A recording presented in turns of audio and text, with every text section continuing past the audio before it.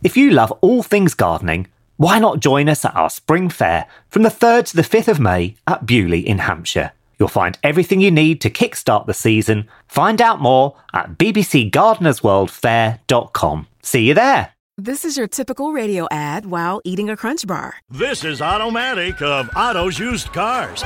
This weekend only, we're having a whale! Bring the kids. See for yourself. It is huge. Gonna make a big splash. No other dealer can say they have a whale like this. When things sound dull, turn up the fun with Crunch. This episode is brought to you by the Inspire Collection by Kalia. Just because you're working out doesn't mean you shouldn't look fabulous. The Inspire Collection by Kalia was designed with both style and performance in mind. It looks good, feels good, and stays put no matter how you move. And the collection has everything you need for a day at the gym. A support bra, crop tanks, bike shorts, amazing leggings, and more. It's their most versatile collection yet. Shop the Inspire Collection by Kalia now, exclusively at Dick's Sporting Goods.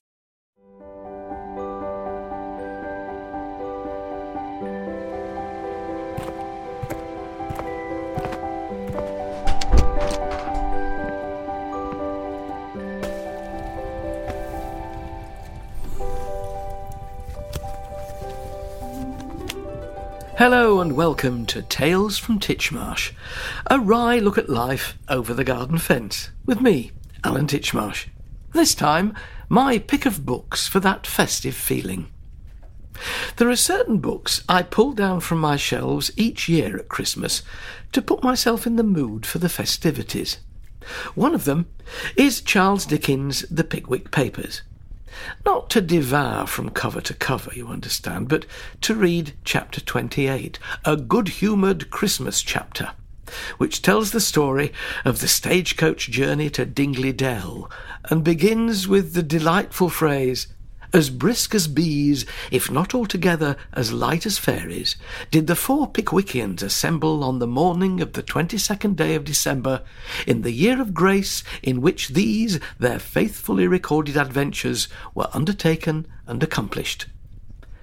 Those few words are all it takes to transport me to the upper reaches of the Muggleton Telegraph, that Victorian equivalent of the Routemaster bus, and to feel the icy breeze in my hair until the comfort of the coaching inn is reached, and I disembark with Mr. P and his friends to savour the tang of the warming ale. You see, I'm there already.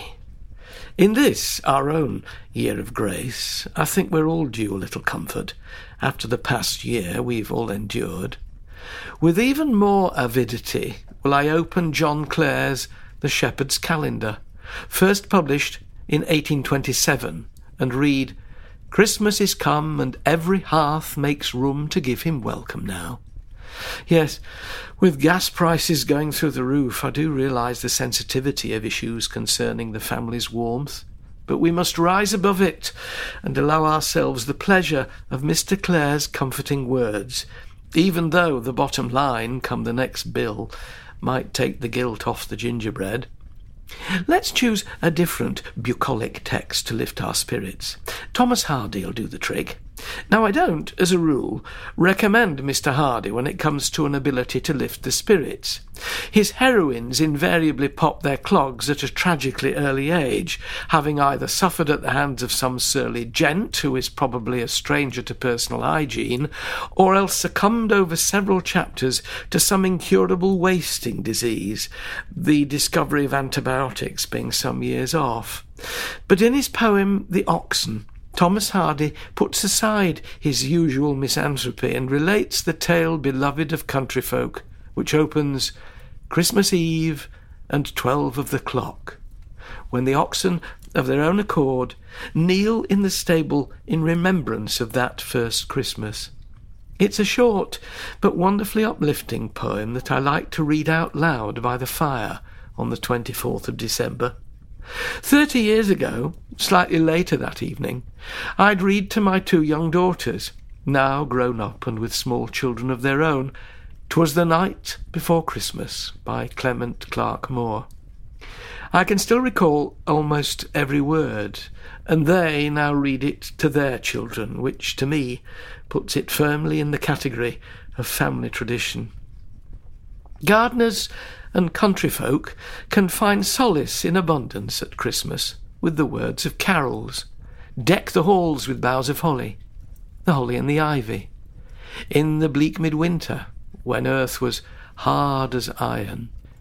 Yes, I know global warming has made this occurrence less frequent of late, but you can bank on the fact that on the one day during the Christmas holidays when you choose to escape the claustrophobic confines of your sitting room, and the prospect of yet another dish of turkey leftovers, with the intention of digging over your veg patch, Christina Rossetti's words will contain some degree of veracity. Either that, or you can opt for a rewrite. Earth as wet as peat bog. No, I refuse to be dragged down. We really must fight against the elements and our natural inclination of late to believe that things have never been as bad. Of course they have. It's our attitude to life that gets us through, so I shall continue to enjoy my Christmas carols, my Christmas readings, and the homegrown parsnips and red cabbage that will grace our Christmas table. There'll be pots of early hyacinths and paper-white narcissi to fragrance the air, and lurid poinsettias will lift the spirits with their luminous bracts. And then, on the 25th of December, I shall wander out into the garden and savour the silence, available on just the one day in the year. Oh, to be a gardener, now that Yule is here. Lucky us, eh? Merry Christmas.